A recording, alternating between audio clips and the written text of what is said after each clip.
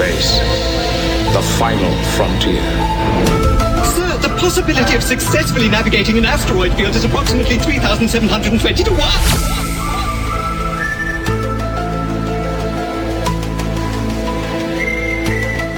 Look at that, Sarah. You got Rocket Man for intro music, and I played the space intro. I remembered. I'm impressed. Well, you reminded me, which is why. I'm almost impressed. Yeah, but still, I mean, that's, that's pretty good for us. That's well done. That's how we like to intro a segment every time, but somebody forgets, and it's usually me.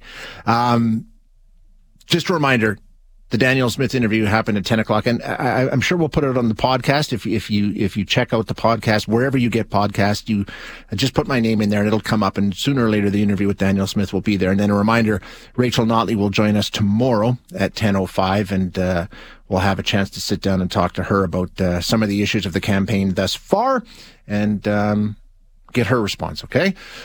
Now, this I'm looking forward to. You know, we like to get into spacey stuff every once in a while. This is really, really cool. And it's one of those things that's kind of like, how do you even do this, right? I mean, it's just mind-boggling to me, some of this stuff. But you know the Mars rover Perseverance? It's that little robot.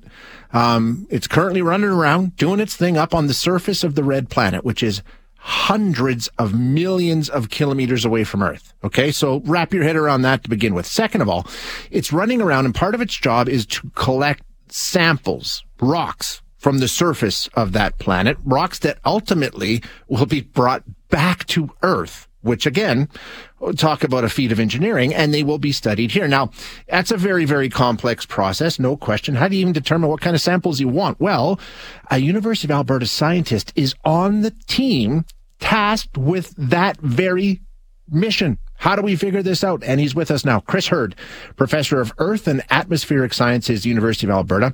His job is to help determine which samples could answer the most important questions about Mars. Chris, thank you so much for your time. I appreciate you being here. Oh, my pleasure. Help me wrap my head around some of the logistics here. First of all, how are these samples even collected? What is it that Mars rover Perseverance is doing up there right now?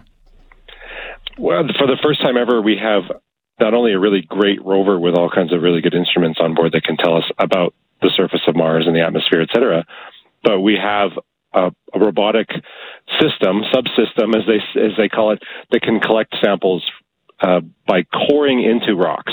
So the arm reaches out. We have a special bit on the end of the arm, and it cores a piece of rock about the size of a piece of chalk that gets automatically fed into a tube. That tube is then put into the belly of the rover, where we look at it, make sure we got something in the tube, and then we put a seal on it and we store it in the belly of the rover, and then we drive on. Wow. Okay. First of all, how do you determine what sample you want to take? Like, I mean, you're not there, obviously. So what kind of factors say, okay, this would be a good spot to grab a sample?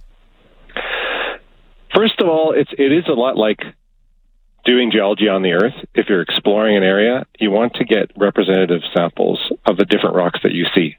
So I'll give an example. When we first landed in this area, Jezero Crater on Mars, we landed on the crater floor itself.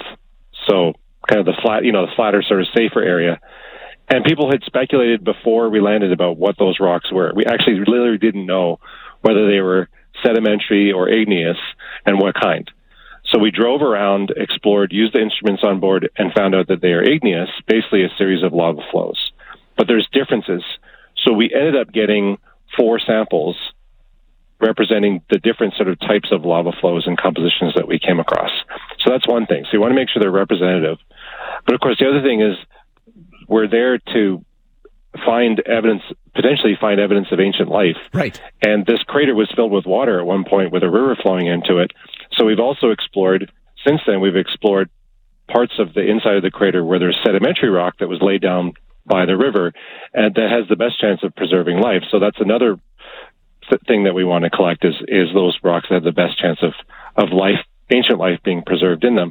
And then the third thing is really just diversity. By the end of all this, we want to have a whole set of samples that are really different from each other that will give scientists on Earth lots to work on for decades and decades to come. searching for life, collecting these samples, and I was doing some reading on the website. You guys had to be really careful that you didn't accidentally send up some sign of life from Earth that you're going to get confused as a sign of life from Mars. I mean, it's a great question. Like, how do you prepare to make sure that what you're getting back is totally Martian? Oh yeah, that's a huge part of it, and that's under what we call planetary protection. And there are literally, rules and guidelines that the space agencies follow and international treaties and all that to make sure that we're not, first of all, contaminating Mars with Earth, say, microbes. But in this context, yeah, it's absolutely important that we don't bring along with us Earth bacteria that hitch a ride, especially in those sample tubes that we put the samples in, and then, spend all this time, and then 10 years later they come back, and then we discover life on Mars, but it turns out to be bacteria that hitched a ride from Earth. So there's a lot that goes into that, and there's other things that we're doing on the mission that help us to sort of assess, on the off chance that we did bring contamination, and it might not even be bacteria, it might be other sort of things. But that's all being considered in this as well. Yeah, it's pretty amazing. Okay, so now we've got the samples, we've got them collected, we got them from where we want them. How do we get them back here? Like that just seems like an impossible feat to me. So to me, I rely on the fact that the rover itself is such a complex piece of engineering, and it's working really, really well, including the sample collection mechanism, because those engineers are the people who are working on the next phase, which hasn't been built yet, but the planning is there. And that involves our rover in about 2027 will have roved around and collected hopefully 30 samples in total, having those on board. And we're going to hand them off to a spacecraft that will have landed. We'll rendezvous with it. We'll use our robotic arm a robotic arm on that spacecraft will grab the samples from our rover and put them into a canister on board of this lander. The canister will be loaded into a rocket on that lander, blasted off the surface of Mars, and the canister then will go into orbit around Mars, where it'll be rendezvoused by an orbiting spacecraft that will catch it, turn around, and bring it back to the Earth to land on Earth sometime in 2033. That's mind-blowing. It really, really is. Okay, so now we get them back here, assuming everything goes well. 10 years from now, we've got the samples in the lab. How do you get started? What are you looking for? I mean, I guess, do you even know? Because this could be something we've never seen before, technically, possibly, right? Yeah, but fortunately, so every time we collect a sample, we also have used a different type of drill bit to abrade, to scrape off, essentially, a patch on the rock. And we put the rover instruments, these spectrometers on the rock to tell us what the rock is made out of, and to give us an idea of what we've basically put it into the sample tube. So we have all that information. We're doing all the usual kind of writing papers about that, et cetera. Really, what we're doing then in the samples when they come back to Earth is we're following up on the questions that come up, having looked at the data from the rover, and also, but because the rover even though it's very capable, it can't for sure say whether life was there.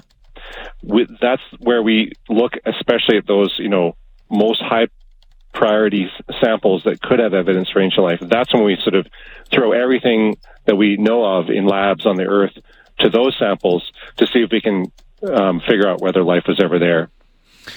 It really is amazing. And Chris, we'll check in again because I think we'll learn more as we go along here. But I appreciate your time today, filling us in on the details. It's fascinating work. Thank you so much.